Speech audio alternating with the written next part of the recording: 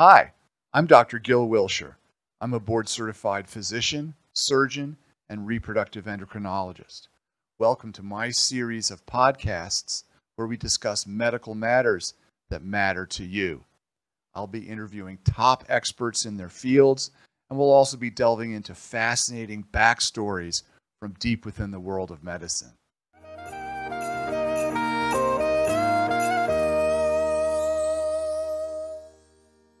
Welcome to the Dr. Gil Show. This is where we talk about medical matters that matter to you. Our guest today is Dr. Joel Shenker. Joel, welcome to the show. Thanks, Gil. I've really been looking forward to talking to you and meeting you. I've known you for a number of years here in Columbia, Missouri. I've been able to listen to some of your lectures, always found them very valuable, and I'm hoping we can talk about the subject of neurology today for the benefit of our audience. Looking forward. I really did enjoy the teaching I did when I was at the University of Illinois. I really like the idea of being able to help people who are trying to learn, which, as you, I think, would agree, that's a big part of what physicians do. The word doctor comes from a Latin word. I don't remember exactly how it's pronounced, docere, right. But it means to teach. To teach, right. And so the main thing we're doing as physicians is we are helping a person understand, well, you have these complaints, you have these symptoms, you have these findings. Here's what they mean. I'm going to teach you. Here's what they mean. And I'm going to teach you, here's what can be done about this. To some extent, physicians also have some clinical skills to do things, to do the doing. Right. But a lot of it, and a huge amount of it, is just helping people understand what's going on. Yeah.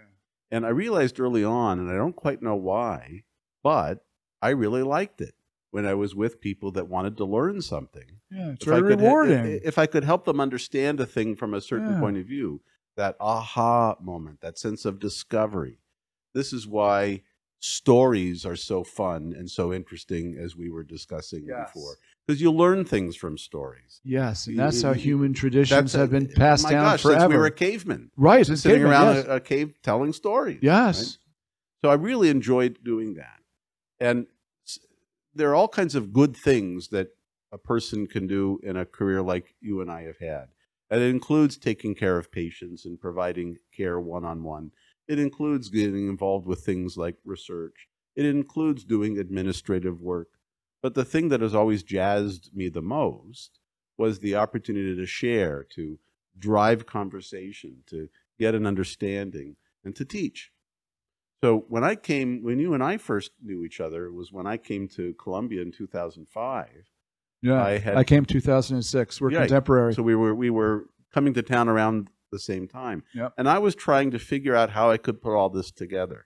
When I first came to Columbia, I joined a private practice, a neurology group here in town, which was then called Neurology, Inc. They've changed their name to they're now Neurology Institute.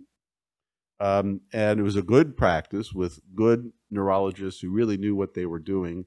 I could work with them, and I thought I could learn a lot about how to be a clinical neurologist. I had been practicing at the University of Virginia on their faculty for a while. But that was a job in which I was expected to write grants and do research, and I was not liking it. Yeah, grant writing is not fun, man. So I came here thinking, well, gosh, I'll put together a career a la carte. And so I will do clinical work, and I'll see how I can fold in teaching and communicating, and if necessary, public speaking. So I ended up working with people at the university. I taught a graduate course in neuropsychology in the psychology department, and I ended up working out to have medical students, but especially residents who are at the University of Missouri, rotate with me in my clinic. So I had internal medicine residents in my clinic and neurosurgery residents in my clinic, and I came and met and talked with the neurology residents, physicians doing learning about these different topics, and I enjoyed doing that. And what you were referring to is one idea I had was I was going to go around and give talks. And I came up with a very clever title for my website. It was called Joel Talks. I remember there was a website. Yeah, I thought you had canned lectures on various subjects. Well, I never got that far. I had the website. Maybe we should revisit and this. I had this naive idea that I would make a really snazzy website And people would be on the web and they would say, well, this sounds interesting. And they would send me a message and I would come give them a talk. Right. I see. So but I really never ended up taking it anywhere. And most of the teaching and the public speaking I've done has been a lot more organized. After 6 years in private practice, I joined the university, and I've been an academic neurologist as a clinician educator. So I've done a lot of lecturing with medical students and residents, and I've done some lectures in the community, as you know, and sometimes I've done talks with lay audiences, people just for interest, church groups, things like this. Yeah. But I've done other public speaking as well. I gave the commencement address at the med school graduation a few years ago. That's a nice honor. A couple of these kinds of things. Fantastic. Well, I'm hoping that we get talking about neurology a little more focused conversation here, that this will be helpful to my audience is the general public here, not medical students. So I'm hoping this will be of great interest. So I just want to finish your education here. You did a year of internship in internal medicine. Then you did your residency, which you said was 4 years at University of Virginia, Charlottesville. So the neurology residency is 4 years. The first year is the intern year. Okay. So I did that. I stayed in Illinois to do that. And then I came to do the 3 years of the neurology part of the residency at University of Virginia. And did you stay there for your fellowship too? No, my fellowship was down at University of Florida in Gainesville. In Gainesville, that's right. And you studied psychiatry, neuropsychiatry, behavioral neurology, neuropsychiatry, testing. I know I'm getting all the names mixed up. The topic is cognitive neurology. There's all this. Okay. There's sort of an alphabet soup of different labels, but I've shied away from calling it neuropsychiatry, although some people do, because then I don't want people to get the wrong idea that I'm a psychiatrist. I don't pretend to have a psychiatrist's skills in mental health. But when we're talking about the overlap of brain, mind, and behavior, the niche that I've chopped off is when brain damage or brain dysfunction makes it so that your mind can't do the stuff it's supposed to do. So you have a memory problem or a language problem or a problem being able to use executive function caused by brain damage. That's the kind of thing that my subspecialty would focus on. So cognitive neurology or behavioral neurology would be the topic that we would refer to that by. Fantastic. Well, let's start to unpack some of those topics, and let's jump into memory. I used to be pretty good at Jeopardy. I wasn't good at the movie stuff, but when it was biology or mathematics, I was nailed those, and I could get those answers really, really quick. I watch Jeopardy now. I know most of the answers, but they don't come out as quickly, Joel. I wouldn't win at Jeopardy now because I'm not going to hit that buzzer, a microsecond before the other contestant. I'll probably come in a couple microseconds later. So what is normal memory decline, let's call it? I don't want people to think I'm a dotard, and I'm not a good doctor, a good surgeon. But there's a sharpness of memory that I'm aware of. What is normal memory decline with age, and what is abnormal or pathological? That's a deceptively hard question to answer, it turns out. But let me back up even further, because I would not even use the word memory for the question. So let's understand that your brain, not just your brain, but human brains have different networks, different brain regions that work together as a collected network. And one combination of brain regions forms network A, and another combination of brain regions forms network B, and so on and so on. And your brain thinks that memory is something different than the speed with which you think, or different than what you and I call language.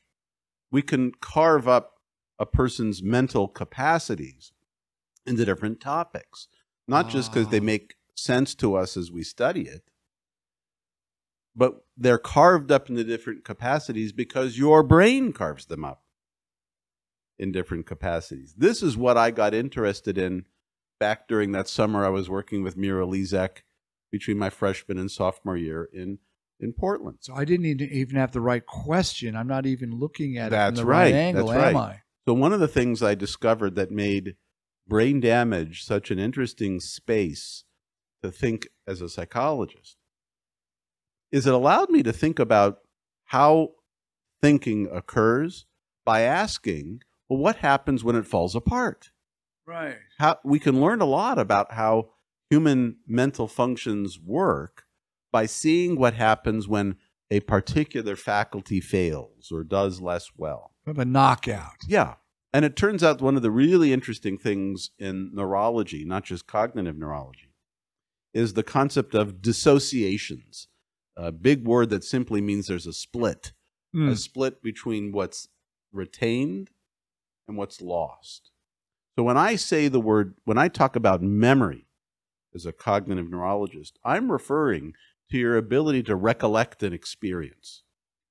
So memory in a cognitive neurology point of view refers to remembering what you had for breakfast today. And not just remembering it as a semantic fact, but recollecting the experience. The experience, Yeah. the gestalt. Right. And one of the interesting dissociations, and patients and families will often think that this is bizarre. How could it possibly be? Is they'll say, gosh, I have had such a change in memory because I can't remember what I just did. But things from long ago, they're the same. How weird is that? Right. It's not weird at all. And the reason it's not weird is that's the way your brain does it. And we know that your brain considers those two separate topics because you could impair one and not the other. So when you say to me on the Jeopardy example, well, gosh, I can still have a good answer. Sorry, you're supposed to say the question, not the answer. Right. Which is the question? Which is the answer? I don't know why they do that. What a silly twist. gimmick. It's a twist. Yeah. But you say, gosh, I if I play Jeopardy at home and I think I could do it, I still am able to give the correct response. It's just the speed. But it's there. So I would say that if that's changed in you, then what's changed is your cognitive processing speed.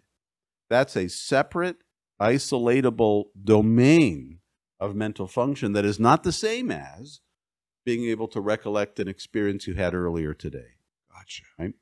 Gotcha. So the real question is, not just in any one particular domain, how do I know if I'm performing badly because I have a disease? That's right? where I'm That's going really with what this. you're going. That's where you're going. And the answer is that we know that by studying lots of people and looking to see what the pattern is.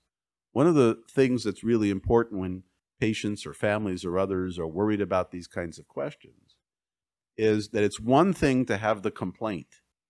It's quite another to get tested and get assessed for exactly the reason that you're pointing out. Because we're the wrong person to be evaluating it. Well, that's also we're true. immersed in That's that. also true. But if you say, gosh, I'm just not as good as I used to be, the real question is not whether that's so. The real question is, did we expect anything different? Right. It's just getting a little older, Well, a little is that slower. is that I the don't case? run Right. fast either anymore. Right. So we're here in Missouri, so we can think about Missouri things. So Albert Pujols came back to the Cardinals last year. for a year. I'm a Cardinals fan, and I'm really happy about that. And one of the great things about that is not only that he performed well, but he did it at an older age. He was about, I don't know how old he was, 40-ish? 40s, yeah. So it's remarkable, everyone recognizes, that someone at that age could have a pretty decent batting average and hit a lot of home runs. Hit some home runs. Right. But no one would argue that Albert Pujols is a diseased man because he had a less good batting average last year than he did 15 years ago. Everyone recognizes that as you get older as a professional athlete, you tend to be less and less good over time. The people who hold on to their skills longer were all the more impressed precisely because it's not expected. Right? It's not ordinary. But no one would say, my God, he has a disease. He's an impaired human. No one would say that if he only had a batting average of 200 or if he only had 5 home runs for the year. We would say, gosh, it's a shame that his skills have fallen off so much.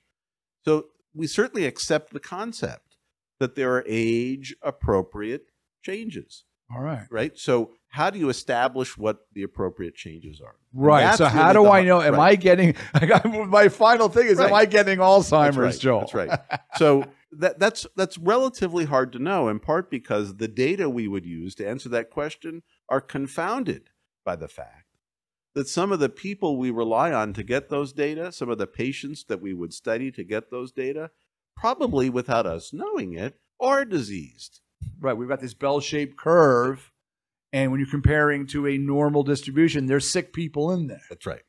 So if we think about a neurodegenerative disease like Alzheimer's disease, this is a disease, the pathology of which exists for many years, probably decades, before you start to show symptoms. And as you know, when people start to show symptoms of that disease, it's not a sudden change. It's slow and gradual. In fact, it's slow and gradual enough that it's usually a year or 2 or 3 of those changes before people start to say, you know, we can't really ignore this anymore. I think it's really a thing. Because we're not dumb and we compensate. We do. We have little tricks. Like when I want to wake up in the mornings, every morning's the same. I live in I work most days of the year, and every day is kind of the same. It's kind of like a Groundhog Day. And I'll write down, what time do I have to wake up? Well, I've got this spot on my hand. Do I have to wake up at 5 or 4 or 7? When do I have to be in, you know? Right. It's a great example. And it's a little trick. So if I had Alzheimer's, I could still wake up and be at work at 8 because I had a trick. I had a mnemonic. A mnemonic. Yeah, that's right. And the more you have routines, the more the routines remember for you. Yeah. So let's say, hypothetically, that a person at age 75 actually is succumbing to Alzheimer's disease a bit, but no one really realizes that yet. And let's say, as a scientist, I want to find out, well, what is a normal amount of memory loss for age? Well, if I'm going to do such a study, maybe I would test someone's memory, I would test their reaction times, I would test whatever the cognitive domains are. Okay. And I would average them together and come up with what the normal thing should be for age. But who do I put in my study? Right. How do I know who is a normal person who doesn't have a disease yet? And how do I know who is a person that is maybe in the beginnings of a disease and it's too hard to know? This becomes part of the difficulty. When I was at the University of Virginia, I talked with another professor who was doing some of this research. He was a person who did a lot of research in normal aging. And he did a lot of the studies that we rely on to know, well, what is normal with age? And I asked him, well, how do you decide who to put in your study? And I'm going to paraphrase, but what he essentially said was, well, I asked them, do you have a disease? And I said, and the people says, no, good, you're in the study. Normal enough. So with that issue aside, most of the studies on which this type of question rests, most of the studies examine people, do testing on people who the patient reports no cognitive difficulty, the study subject reports none. Maybe there's a questionnaire, they ask, have you been diagnosed with this disease or that? Maybe an informant says it. And this is part of the importance of neuropsychology testing, like I learned from Dr. Lezak that summer. The idea of neuropsychology testing is we do testing on memory, we do testing on language, we do testing on a number of different domains. And then we go and consult comparative data. See, when we do that kind of testing, we don't have to guess what's normal. We've already collected data, the generic we. Sure. We've already collected data on thousands of people. So and we say, well, what matters? Powerful norms. Right. On some tests, defined. Age matters not at all. On some tests, age does. On some tests, it matters how much education you've had. On some tests, education doesn't matter much or not at all. And so we are empirical about it. We find out what we would expect. So now when a patient says, gosh, I'm worried that my reaction time is not so good with these Jeopardy games I play at home. Right. Or, gosh, I bounced a check. I've never done that before.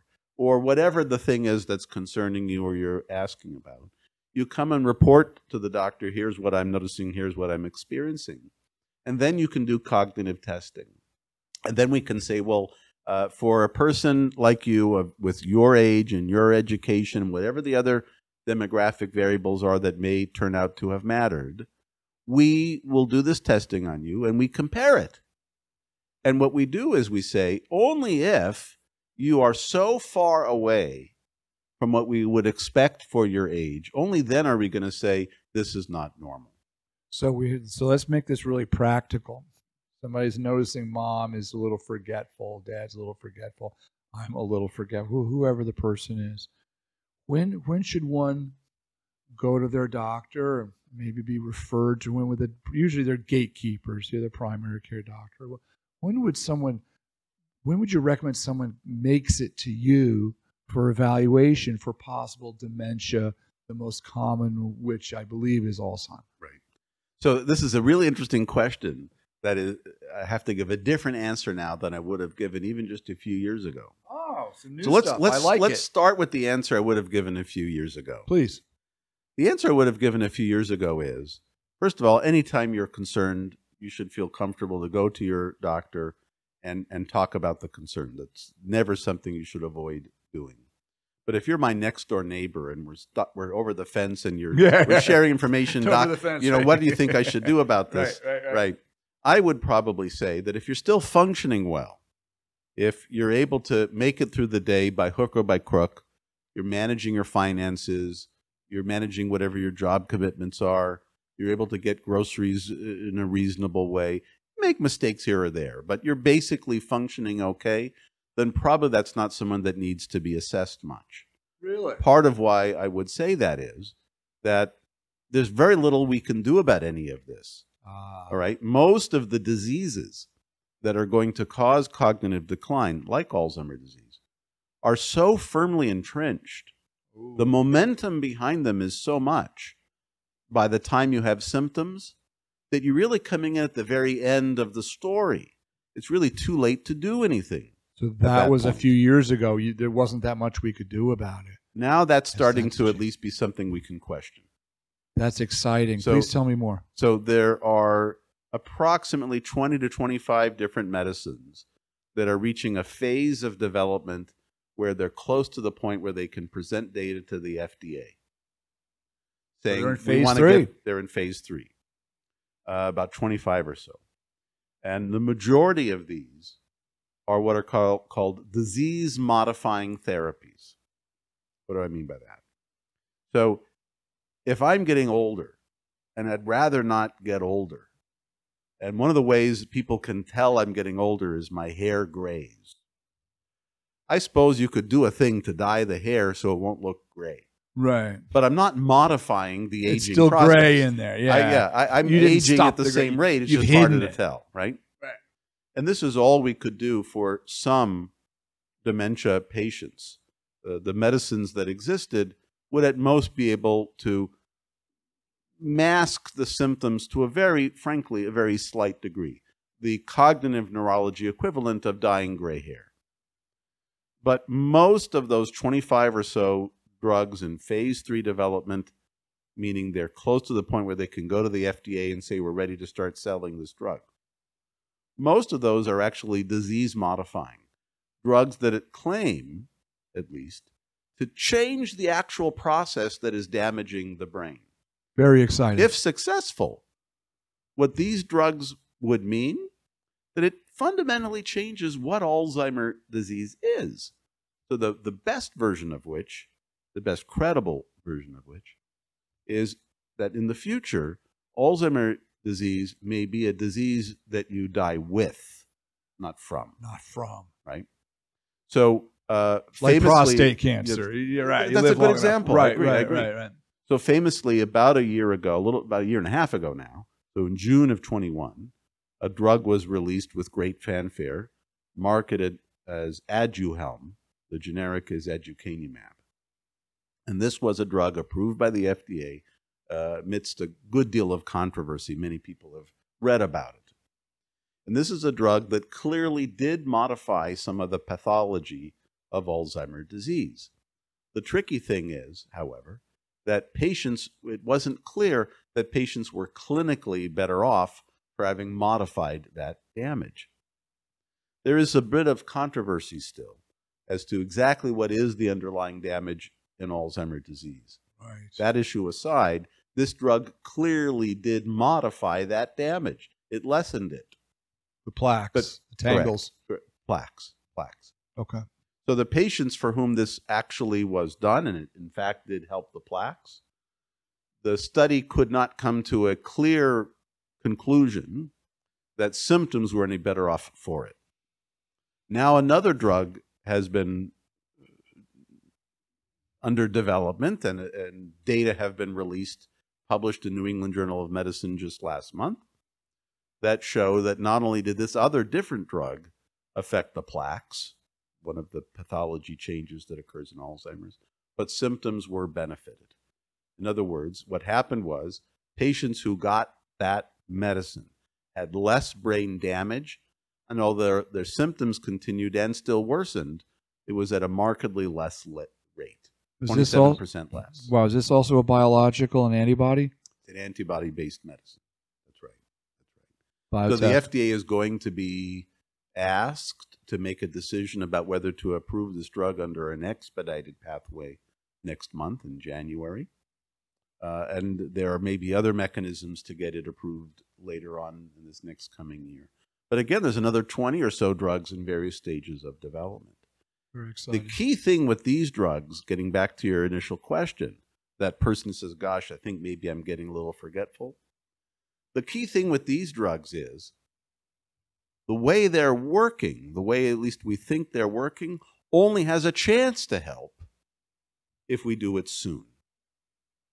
In other Before words, the disease progresses. Exactly. If we wait until enough damage is done to the brain, then stopping that damage, what good does it do to stop something that caused, past tense, that caused the brain damage, that has permanently removed your cognitive capacities to the degree they have?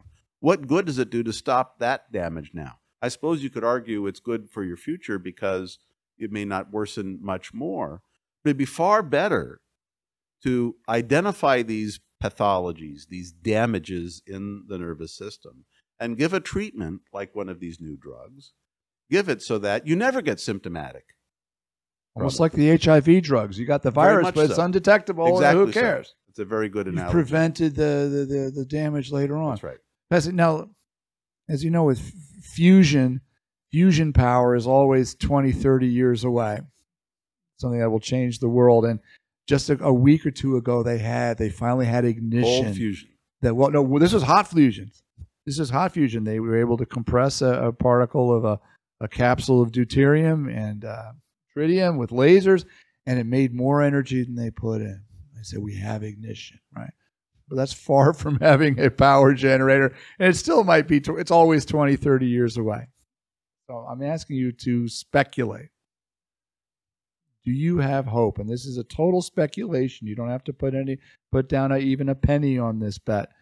Do you think that we understand the pathology of Alzheimer's disease enough? And do you think they've found enough targets? And do you think there are enough drugs in the pipeline that 20, 30 years from now, like when we get fusion energy, we might have a cure or a significant treatment for Alzheimer's disease? I think we'll be able to do a whole lot better than we do now. I think cure is a tall order. Okay. Do we understand the pathology? We understand a lot more about the pathology. As I say, there are still debates to be had.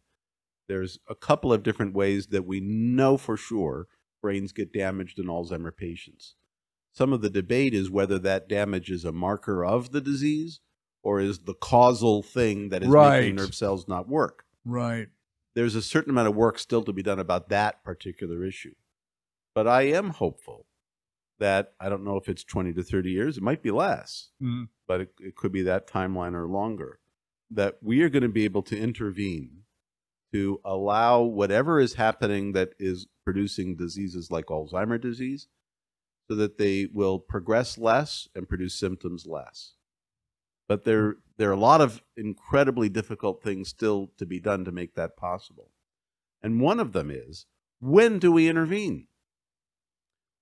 If we look at Alzheimer's disease as just one example of a dementia-causing disease, but the most common one, This is an extraordinarily slow-moving disease.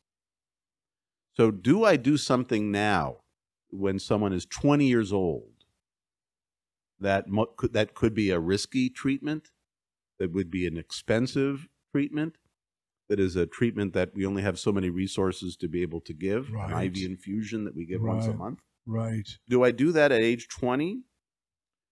Particularly when we don't think that that 20-year-old was going to have shown symptoms of Alzheimer's until maybe they were 60, 70, 80. Right, and this infusion might be $100,000 infusion. When do we do that? Right. Now, we've had similar kinds of problems in medical care before. When do we start doing colonoscopies? Right. To screen against colon cancer? Mammograms. When do we do mammograms? Right. Do we do that on a 5-year-old? Do we wait until someone's 72? Right. You can think about when do we start to do such things? Yeah. So it's one thing to say we should do preventive medicine. Who can disagree with that? Right. But the real critical question is, when do we intervene? And what's it worth to you? What risk are you willing to take to do an intervention? These issues aside, I think we're going to start to sort that out. I think some of these drugs that are in development now, that some of which will get approved, and which are currently going to be used to people who are at the very beginnings of having symptoms. Remember, that's not when their disease begins, but when they're first symptoms of their disease. We know we should intervene with these people if we can. We're going to get smarter and better able to intervene with people like that a little bit before that. We're going to find, I suspect, a combination of so-called biomarkers, blood tests and other kinds of tests, to say this is a person who we think there's a reasonable probability will start having symptoms within X number of years. And as a community, we can debate and decide what we like about this. As a community, we can say, we're willing to put up with this amount of risk to help prevent dementia in the next X number of years. And I think that's where we will eventually get at. But it's still going to be very tricky to know who we provide that kind of treatment to and how we're going to pay for all of it. Right. One of the things that was controversial about the drug approved in June of 21, Aduhelm, was that it was being offered at a very expensive rate. Very expensive. $56,000 a year, said the drug company. Yeah. And that's an infusion, an IV infusion that would be given once a month. Right. So you also have to go to a place that does an infusion. That costs money. And there would be other tests that would be needed. And how many kids could you save with that money with something cheaper? Exactly. Right. So we think in the United States, for example, there's probably about 6 or 7 million people with symptomatic Alzheimer's disease. Surely many times that number with asymptomatic Alzheimer's disease. That is to say, their brain is accumulating that damage, but with no symptoms yet. Should we give $56,000 a year for each of those individuals? You can do the math, 6 or 7 million symptomatic people times 56,000 per year. Billions. Maybe more. Eventually, it's unsustainable. Can we do that? Right. On the other hand, guess what? Dementia is expensive too. Right. People with dementia have less good medical outcomes. Their medical care costs more.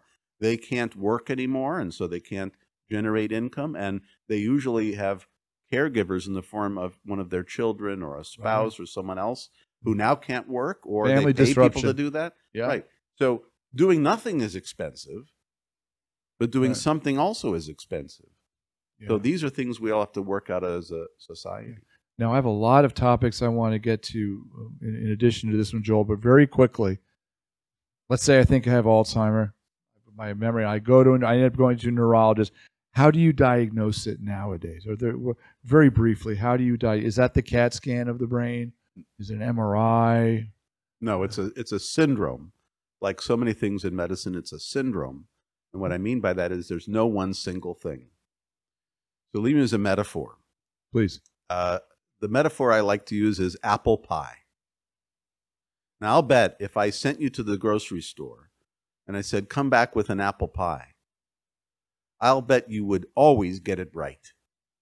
I don't think you're ever going to come out of the store with a can of spray paint and say, I thought this was an apple pie. Right. And I'll bet every time you come out with something that you think is an apple pie, I'll bet it's an apple pie. Okay. But I defy you to give me a test that tells me this is an apple pie. If you think about it, apple pies are not all the same. Right. Some are hot, and some are cold, and some are round, and some are square, and some have a crust on top, and some do not, and some are sweet, and some are tart, and they all have apples. That's true, but not all things with apples are apple pie. And somehow we humans are perfectly happy with this syndrome concept. It's a concept. In cognitive psychology, it's referred to as a construct. It's a concept. We're all perfectly comfortable with living our lives in this way, but somehow we suspend that understanding when it comes to certain things about healthcare and about medical matters and certainly neurology. So there is no one single test that tells me you have Alzheimer's disease. It is a syndrome that has features to it that tend to fall together. So the way in which this gets figured out is I start by finding out what's the story. What's the story I'm trying to explain? So I need the patient or an informant to tell me, well, when did this start? Usually the children. What started this? Okay. You get the history. How has it behaved over time? Now, is there a CAT scan in there? Tell me. I thought you got in the tube. They show your brain is atrophied in this particular way and say, "Hey, grandma's got Alzheimer's." Well, not entirely. No. So it turns out that the MRI or CT scan of the brain tells you a lot about how the brain structurally looks, but you don't care about that as the patient. You care about whether whatever I see on the MRI, if it explains the story. Okay. So I need still to know what the story is. Remember that the damage that's occurring in these diseases occurs with no symptoms at all for decades. So do you care about having damage that causes no symptoms inside your body? No one tells it. I don't give a darn. Who cares? It's like the person with prostate cancer. As you know, some forms of prostate cancer are incredibly benign things. Leave it alone. Leave it alone. You could die of something else. That's right. So is it a kind of cancer? Yeah. Is that a happy thing? No. But most people do just fine with that, depending on the kind of prostate cancer, right? So you're telling me the diagnosis of Alzheimer's disease is not necessarily clear-cut or black and white? Correct. Okay. So the current standard of care would be you get a history, and that really requires a good amount of back and forth discussion and appropriate question asking. You get a brain scan. There are certain changes I would expect on a brain scan, and in most cases, they're there. There's blood tests to check, and most important, there's cognitive testing. Okay. And part of why the cognitive testing, neuropsychology testing, is so important is there are patterns. Alzheimer's disease is an old friend. We know how it behaves. And the dementia it produces, or the cognitive impairment it produces, partially is distinguishable from dementia and cognitive impairment from other causes. Okay. So that's why we would do that part of the assessment. And that gets into real expertise and splitting hairs and all that stuff. And that's a little bit beyond what I want to talk about today, beyond the layperson's need to understand. But that's very, very helpful that it's not a black and white diagnosis. You don't just get a blood test and, hey, your sodium is low. That's a black and white test. And what some people will know, because they read in newspapers and magazines right now, is that there are tests, including some blood tests now are being developed, that will, with reasonable reliability, tell you whether your brain is cooking that Alzheimer's disease damage. And so some people may have the wrong idea, that's all we need now. And what I'm trying to get across is, actually, that's not what you need. You need to know whether it's relevant. Again, I can be cooking that damage with no symptoms at all for many years. What you really want to know is, when you're not doing well in the Jeopardy questions, is that because of the Alzheimer problem? Or I didn't get much sleep. Yeah, when you order a test, so I just used this line with the residents and medical students on my inpatient service this week. A test can't tell you that you should have ordered it. A test can't tell you if its findings are relevant. So if you get that fancy new test that tells you whether the pathology of Alzheimer's is likely to be present in your brain, that doesn't answer the question you really care about. And the question you really care about is, if that pathology is in me now, Is it now the time that it's becoming symptomatic, that it's causing me not to do well on Jeopardy? Right. We have some tests in infertility of the uterine lining that have been all the rage. Does it make any difference is the real question. No, you need a GIL. Right. Because right. what does that mean? You need a thinker. Yeah. You This need is a person that you philosophical. can use judgment and can use experience to say, now that I'm looking at all these data, here's what I think they mean. So when I gave that commencement address at the medical school graduation a few years ago, this was part of the theme that I pushed. I said, listen, you're all graduating medical school, and you're going to go out in the world, and you're going to hopefully do good things. But if you think that all you're supposed to do as a physician is simply engage in these transactions, patient comes in, they have this complaint, you order this test, you administer this medicine, you apply a set of diagnostic criteria that some group of experts voted on in a Hyatt hotel in Cleveland. Right. That's what they do. Yeah, right. This Consensus. is how we're defining lupus now. Consensus statement. Mazel tov. Good. Thank you so much. All right. If that's all you do, you have to do those things. The mechanics of practicing medicine involve those things. But guess what? Patients don't need that from me. They don't need that from physicians. They can get some of that same information, those same transactions, without physicians. The mere transactions, the mere mechanics that clinicians provide is outsourceable with computers, with other clinicians in healthcare. Watson could Why tell do we need a physician? Okay. And what I would say we need a physician for is someone needs to help you understand what in the hell to do with any of this. Yes. It's judgment. Yes. It's experience. Assessment. We just saw that with the pandemic. Right. This was really complicated. Yeah. And it turns out it was really hard to know what to do with a lot of the data of, should we do this thing? Should we do that thing? Should we, what kind of medicine would be appropriate? We didn't know. And because it's shifting, it doesn't mean we're idiots. It means it's evolving. Right. This is why you hire a physician. If you want to build a house, what do they really do? Take a hammer and swing it and hit a nail? I can do that. I'll hit my thumb some of the time, but I can do it. Is that really what they do? No. What the person building the house knows how to do is not simply the mechanics of how to build the house, but what he ought to try to do. What would be what kind of wood should you use and what kind of wood should you not use? Right. And do you do this thing first or that thing first?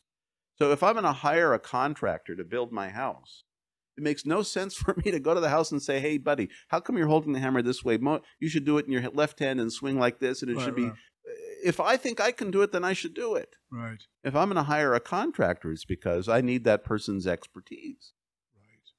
So you're talking about in infertility work, there's this test that people thought was so special and so forth. Yeah. But because you've been doing this for a while, you know whether that test is meaningful or not. You need to have dwelt with the matter, to have a certain amount of experience and judgment that you can't measure with a test.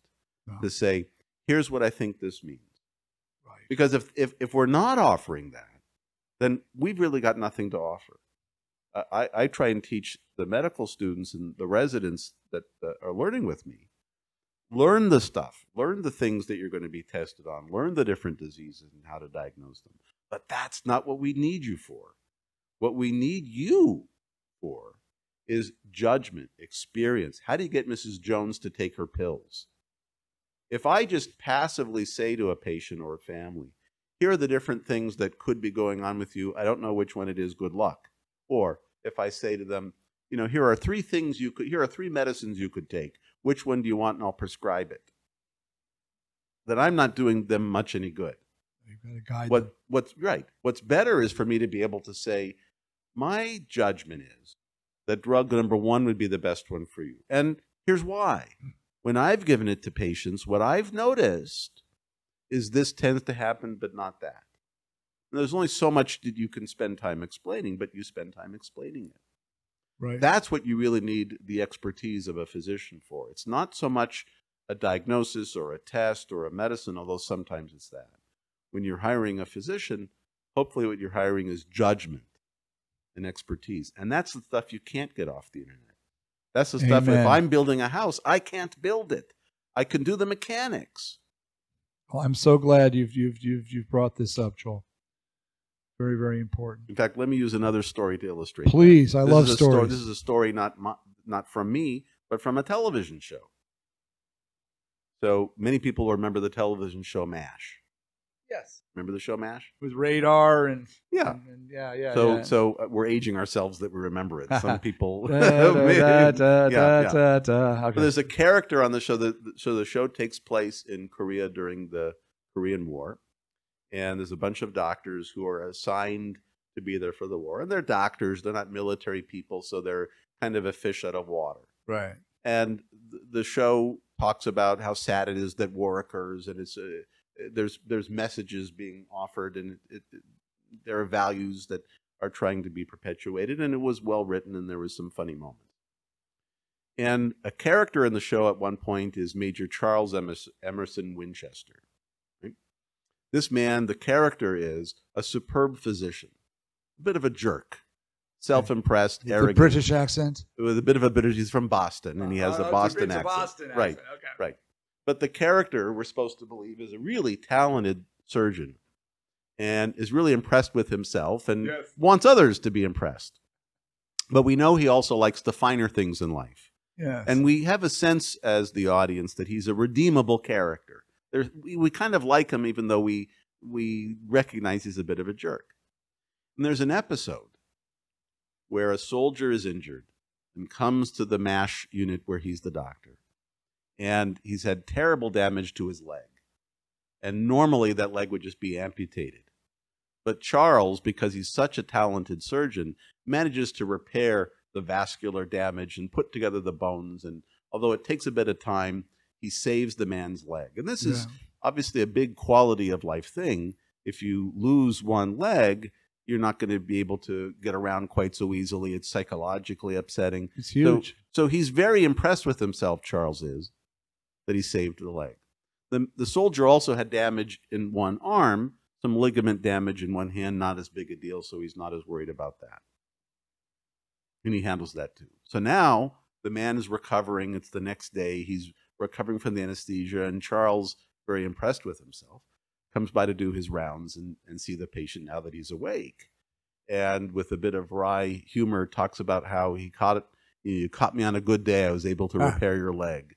And he was expecting the patient to be very pleased and proud of what had happened. And he was appreciative.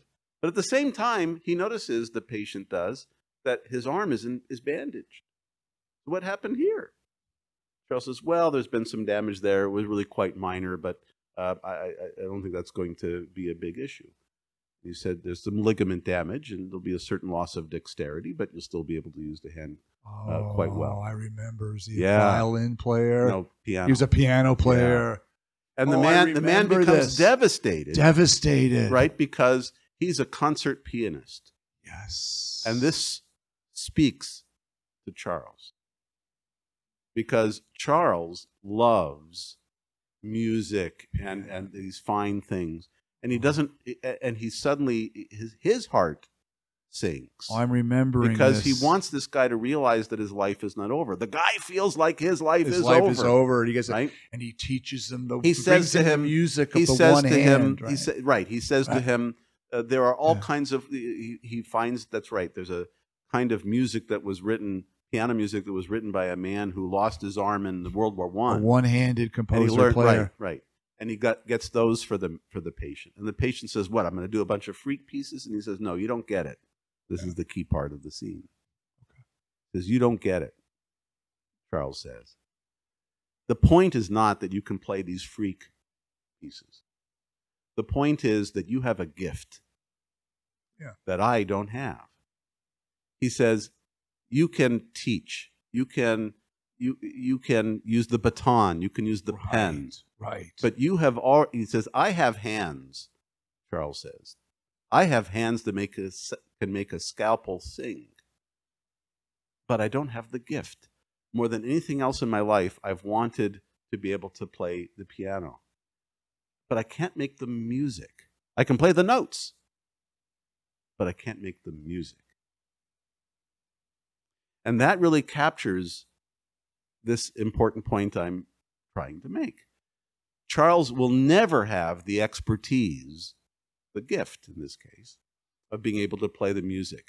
He can do the transactional part. He can do the mechanics. He can push his finger on the piano, push the key down so it makes a C.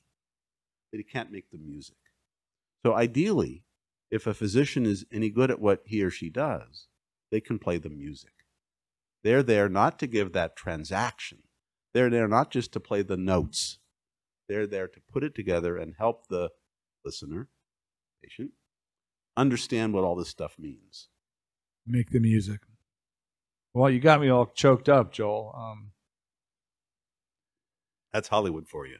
It imitates life. I'd like to talk about another A disease called autism. What is autism, Joel? Can you make fusion in the next 10 years? I mean, that's a huge question. I don't even anticipate you to be able to answer it fully. Give me some idea what autism is. So, again, this is another disease that is more of a syndrome concept. Autism is a problem where a person has difficulty interfacing with other people, mostly in social contexts. Okay. And really what it highlights is how much we humans are social creatures and how much our brains give us very special capacities to handle socialness. And as I was illustrating before, you really understand this so nicely when you see what happens when it becomes impaired. You don't quite realize what something is until you see what it's not, what happens when you don't have it, right? Right. So let's talk about socialness first. Please. So creatures on this planet that are social do extremely well. They do that because there's only so much that one individual can do. So a bunch of ants get together, right? And they can move things and they can build things, but no one ant can do any of that. It's only because they get together. The real specialness of humans is not just that we're social, but we've been able to communicate and rely on each other with that socialness. So each of us can have a very unique skill and do a very small part of something, but benefit from what everyone else does. So I have this cell phone. I haven't a clue how in the heck this thing works. Right. I mean, I know what buttons to push to operate my app, but I couldn't build a cell phone. Right. But I don't need to. Right. Because others have developed that specialized skill. I don't need to understand why my car works or how electricity gets to my house or how to make a pot or a pan or build a road or any of the things that I benefit from all the time. Our society, our civilization has depended on different people doing different things, and we share, but no one person knows all things. So what is it that's going wrong in the brain? So it turns out that for us to have that socialness, we have to get over a dilemma. And the dilemma is, I don't know what you know. I don't know what you feel. I don't know what you think. And I also don't know if you're a friend or a foe. So wouldn't it be useful, since I'm going to depend on socialness, one of our special things as humans, wouldn't it be useful for me to be able to figure out and infer such things about you? If you know where there's a bit of food I might be able to get. If you're an enemy, you have a rubber band, you're going to smack me in the nose. How am I going to know these things? So what we humans do is we develop ways to figure things out that allow social situations to be predictable and therefore less scary.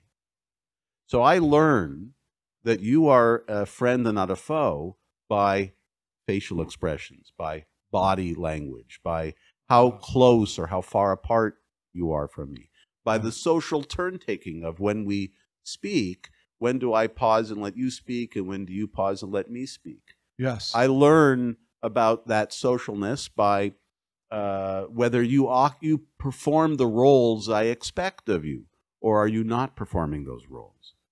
These are all things we rely on so much that you don't even realize you're relying on. Don't realize it. So if you go into an elevator, so the concept here in social psychology is about social norms, social conformity, social scripts, and we all evolve and develop these things. And so an elevator is a good place to illustrate this. If you go into an elevator, think about that. It's an awfully small room. And you got 5 or 6 of us in an awfully small room. Strangers sometimes. Right. So what do? You space yourselves out. You all face the front. You all look at those numbers on the top. I mean, why in the hell do you need to, right? Right. So think about this. What if you were to walk into an elevator where there's only one other person in the elevator? What if you were to walk up right close to that person, you're only an inch apart, and face to face, and you just say and do nothing? My bet is that person would be really nervous. But you're not doing anything unethical. You're not doing anything illegal. Not touching them. Right. But you are violating social norms. There's space. We develop norms. Right. We develop ways to predict what other people will say or do. We come to rely on that. So you have brain systems that give you these capacities. Brain systems which, therefore, can get damaged or can fail. We think that in autism, these brain systems developed differently. So in utero, like well, that's as a one of the questions being discussed. But that is a leading hypothesis. That's right. That in utero, actually, another podcast you should consider doing is with David Beaversdorf. I know David. I know David very is well. all over this. Yeah, and he's the big autism guy. Is it Thompson Center? Right. Thompson Center. Right. Yeah. And the whole concept of what's happening during a woman's pregnancy, in particular the concept of maternal stress. When women are subjected to or experience a great deal of stress, it increases, we don't entirely understand why, but it increases the possibility for having changes in the parts of the brain that allow us to do this socialness.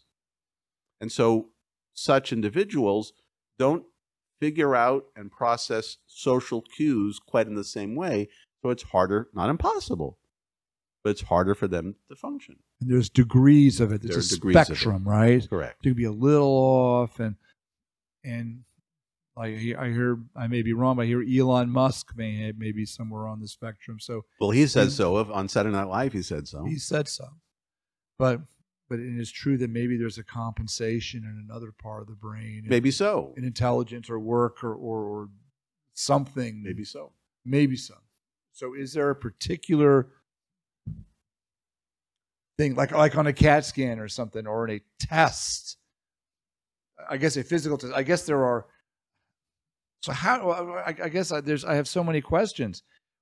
Where is the lesion? Where's the problem? And how do you test for That's it? still being, where the problem is still being discussed. There is not a scan finding that typically diagnoses it. It is another syndrome concept, and it's based on a story and a history, but there are classic things that the clinician would look for.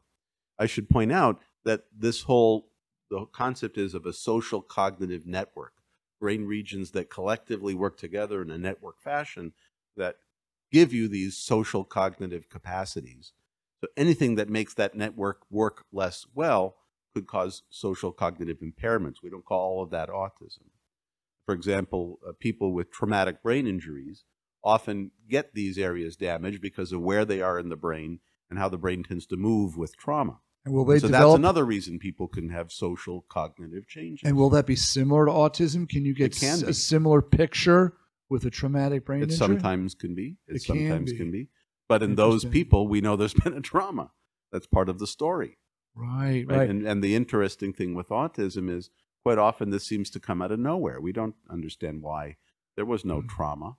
This is a different mechanism by which the same brain areas don't develop or don't work in the correct way. And there are degenerative brain diseases, or for that matter, strokes, or brain tumors, and other ways that the brain can get damaged. So a really important principle of neurology is that symptoms come mostly from the where, not from the why. Symptoms come from where the system doesn't work.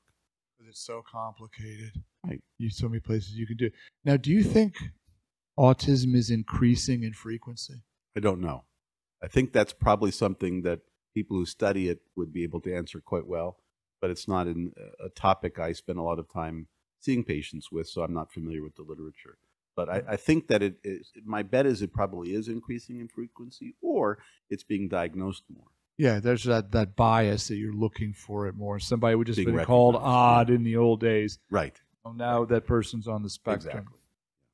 Well, it's interesting you talk about social dynamics and interaction. I'm reading a book right now. It's by a theoretical biologist.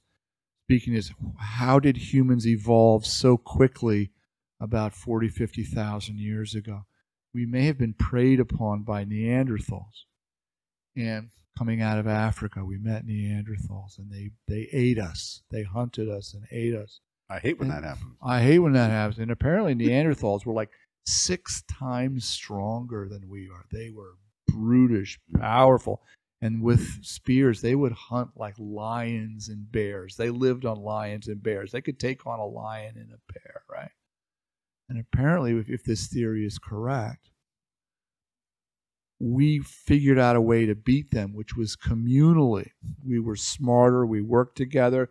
We threw the better spears. We worked together, and we exterminated them. And we went through Europe, and we won all right because of our social, our ability to work together, which was superior to them. They might have been stronger and not necessarily less intelligent, but we had these social features, and as a group, we could beat the Neanderthals back. So they're very fascinating. I'm not saying, but it kind of goes to why is that so finely tuned in our brain, and how was that selected for perhaps as recently as 40, 50,000 years ago?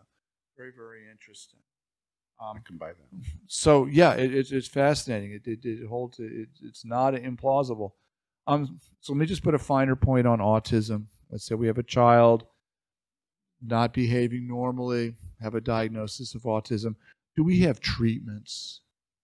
There are. I don't know them extremely well. There are behavioral treatments, and there also are medications, different kinds of medicines. There are some medicines that are helpful with some of the behavioral problems that can occur. Actually, Dave has done work to argue that propranolol, a very simple medicine, has been around a long time for high blood pressure and certain heart patients. And anxiety. Has neuroactive. It's basically anti-adrenaline. Right. This medicine may actually have some benefit in autism. But a lot of the things that are effective is to identify someone early. A human brain is still developing for the first 20 years or so of life. So plastic. It's still plastic in ways that aren't later in life.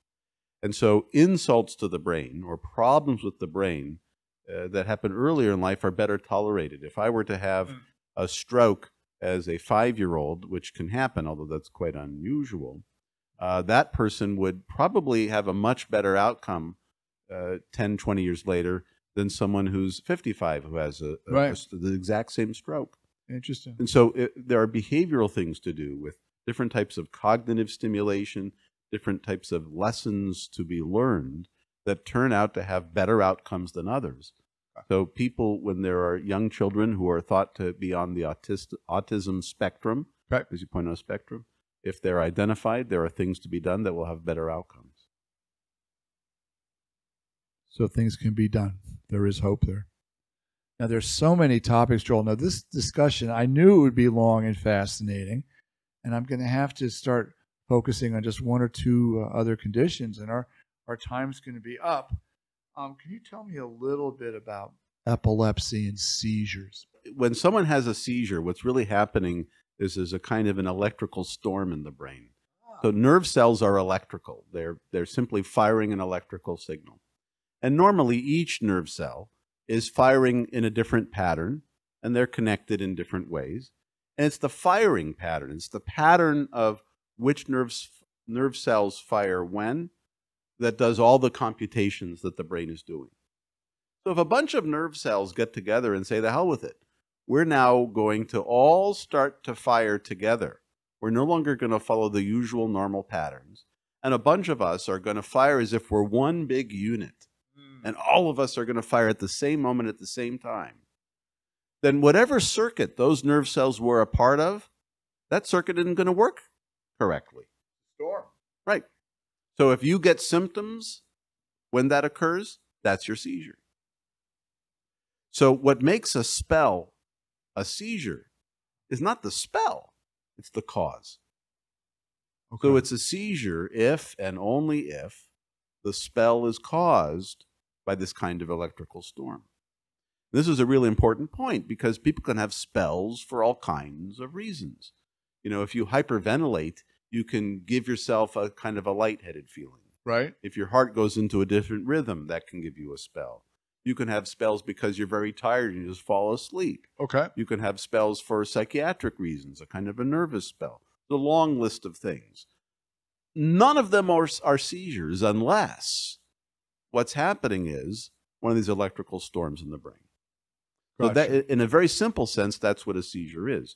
And the reason is you're pointing out that different seizures can look differently is because it all depends on where it happens. Different brain areas differently contribute to different aspects of the mind and different aspects of behavior. So if I have a seizure in one part of the brain, because of where that's located, what I might experience is I might smell something.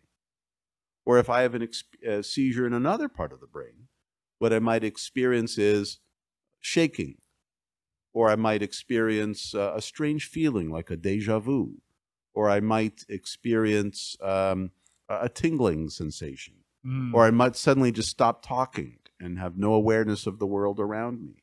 I might have what used to be called grand mal seizures, where you collapse, you lose consciousness, both arms and legs shake, you may lose your urine and so on.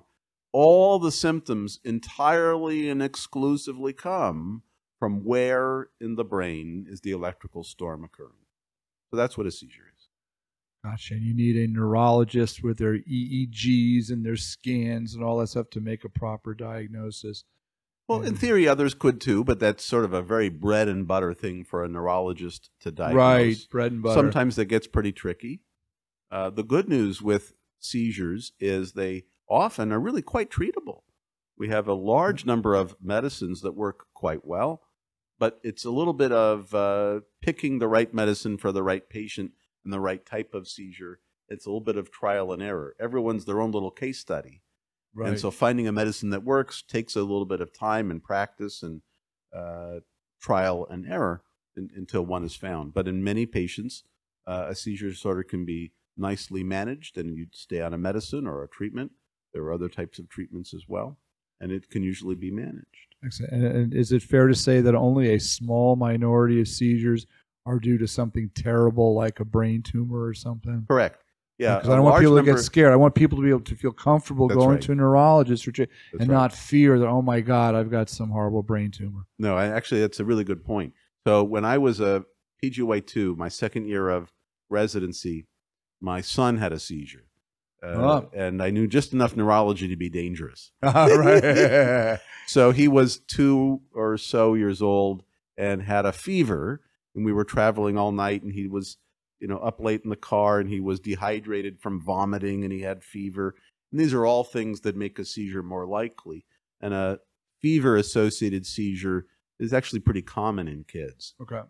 And so we were in Columbus, Ohio, and we strolled into an emergency medicine department in a hospital in Columbus, and the physician there gave me his little speech on seizures that I still use.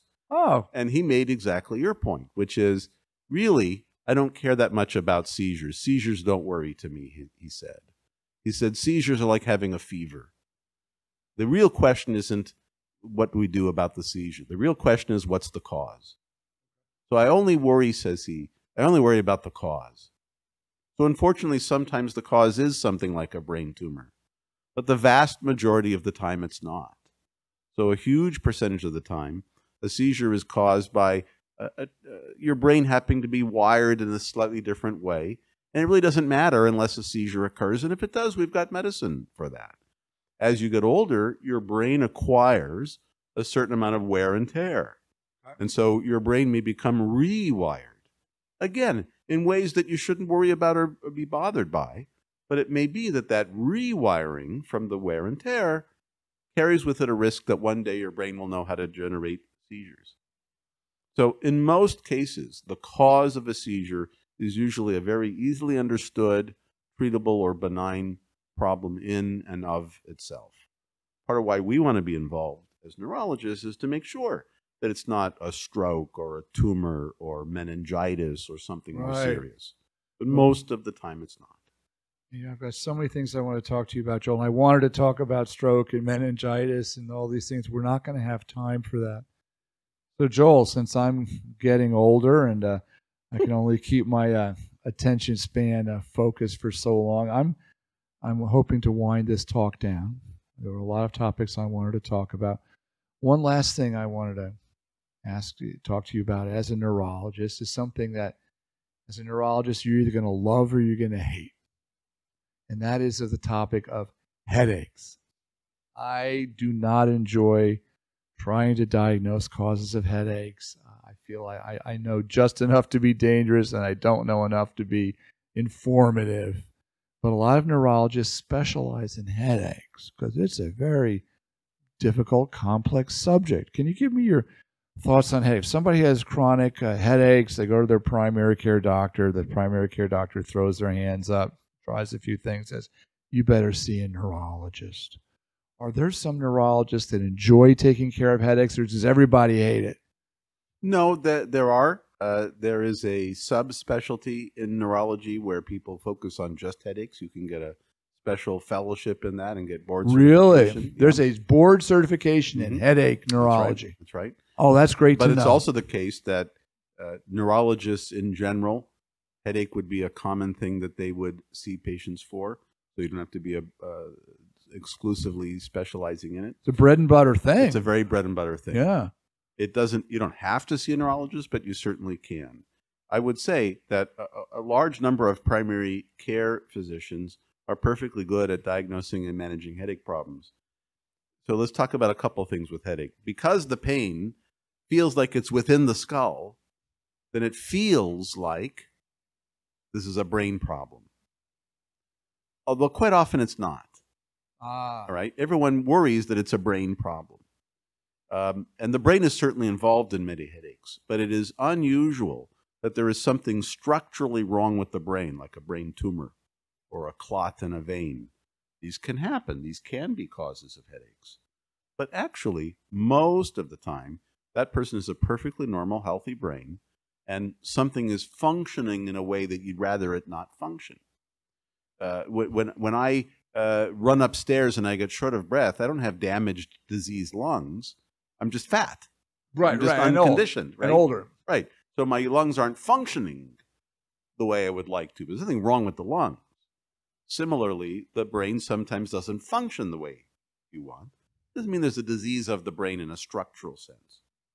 So when we think about headache problems, how should we approach this? The most common problem, the most common mistake from a doctor point of view, or to some extent patients as well, is that when there's a headache, we spend very little time thinking about cause. And we spend a lot of time thinking about treatment. Which makes sense. Because you're in pain. We don't want to be in pain. Make it stop. So you take something to make it go away. And by the way, that works on a lot of the time. Right. So it's not a terrible idea. When a neurologist sees a patient for headache, that's been tried. And that's failed. And so what we're really doing, and other doctors could too, is we're taking the time to sit down and think through what's the cause. And we get to the cause of the pain rather than the treatment that knocks it out.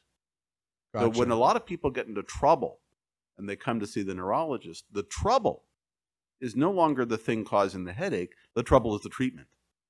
The treatments they're taking are now as much of a problem as the cause of it was. So the first thing we want to do when we're considering a headache problem is to think, well, what's the cause? We want to treat the cause if we can, or do things so it's harder for a headache to get started. Right. Because one of the common things is that most things that cause headache don't stop quickly. So it's very hard to turn a headache around and abort a headache. So a neurologist's focus is on preventing headaches. What can we do to prevent headaches? And we can crudely divide headaches into three categories. There's primary headaches, there's secondary headaches, there's a third category called face pains and neuralgias. So a primary headache is there's nothing structurally wrong, but your nervous system is doing something we'd rather it not chose to do. Okay. Migraine is the famous example of a primary headache. What's a secondary headache? Well, a secondary headache is not a neurologic problem at all. A secondary headache is your nervous system doing what it's supposed to. Your nervous system's job is to take in information, sometimes tell you about it, and sometimes do things about it. If you don't like it, it's not the nervous system's fault. You got an axe sticking out of your head. It's supposed to hurt. It's reporting a noxious stimulus. Right. As it's supposed to. There's nothing wrong. There's nothing wrong with my nervous system when I have the pain of a heart attack. Right. It's working really well. Thank you. And the third category, in part because it's managed differently, face pains and neuralgias, is a nerve may be mechanically irritated, like in trigeminal neuralgia. Or occipital neuralgia. These are some of those.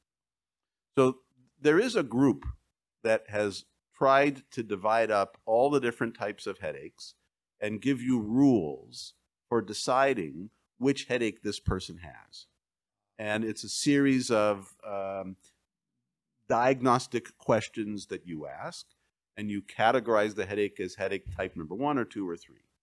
It's called the International Headache Society. It's an international body, and they have a current working document that gives the clinical criteria for diagnosing all the headache syndromes they recognize. By the way, let's play a game. Please. How many headache syndromes do you suppose they came up with? 24. 317. Why am I not surprised? So part of why managing headaches is tricky is that what everyone tends to assume is it's all migraine. Right. But in fact, there are a large number of headache syndromes. Now, many in that 317 are esoteric. They don't happen very much. About 10% of that 317 are migraine variants. But they all behave a little differently, and how you manage them, how you prevent them, is a little different. So to a neurologist seeing a headache patient, they start by saying, my gosh, I wonder if this isn't migraine after all. Is it a different type of headache syndrome? Or if it is migraine, which of the 30 or so migraine variants is it? And what things have been tried, and to what extent are the treatments actually starting to cause the problem, and so on. So if you take it in a very systematic way, treating and managing patients with headache is actually a fairly doable thing. When I was a resident, I did not like seeing patients for a headache complaint. But at that time, I was very new to being a neurologist, and the patients that end up in a resident clinic, all the attendings in the department have already taken the patients for their own specialties. So the patients that end up in a resident clinic often are patients that don't easily slot into another attending. And so you often saw less clean cases, much harder ones to figure out. Tricky ones. So I had the wrong idea that most headache patients were really hard to figure out. When I came to Columbia and I entered that private practice, which I was in for 6 years, I learned an awful lot about clinical neurology. And one of the things I learned early on is headache patients are actually, I found, very satisfying because we can almost always help. Cure, probably not. We can almost always come up with a better way to prevent and abort headaches than they were already getting by having a systematic approach, by thinking about what their actual diagnosis is, and then coming up with better choices of medicines to prevent and treat them. That's wonderful. Well, that lets me end on a very optimistic note, Joel. Obviously, when you get familiar, I love this expression. It's circular logic at its worst. It says, anything is easy if you know how to do it. Right? So I'm sure like warp drive in Star Trek, it'd be easy. Once you know you got the dilithium crystals, it's real easy. I right? can't do it, Captain. She's breaking up. I'm giving it all she's got. Well, Joel, there's so many topics. Maybe we should have another chat sometime. But I think we covered some of the highlights of neurology, and also the mindset one has to have to be a truly superb, excellent physician. So I really enjoyed our conversation today. I will have to give David Beversdorf a call. We'll have a podcast on autism with him. I will look him up and do that. So, Joel, thank you very much for your time. It's been a pleasure talking to you, and I really appreciate you coming on the show today. Thank you. Thank you, Joel.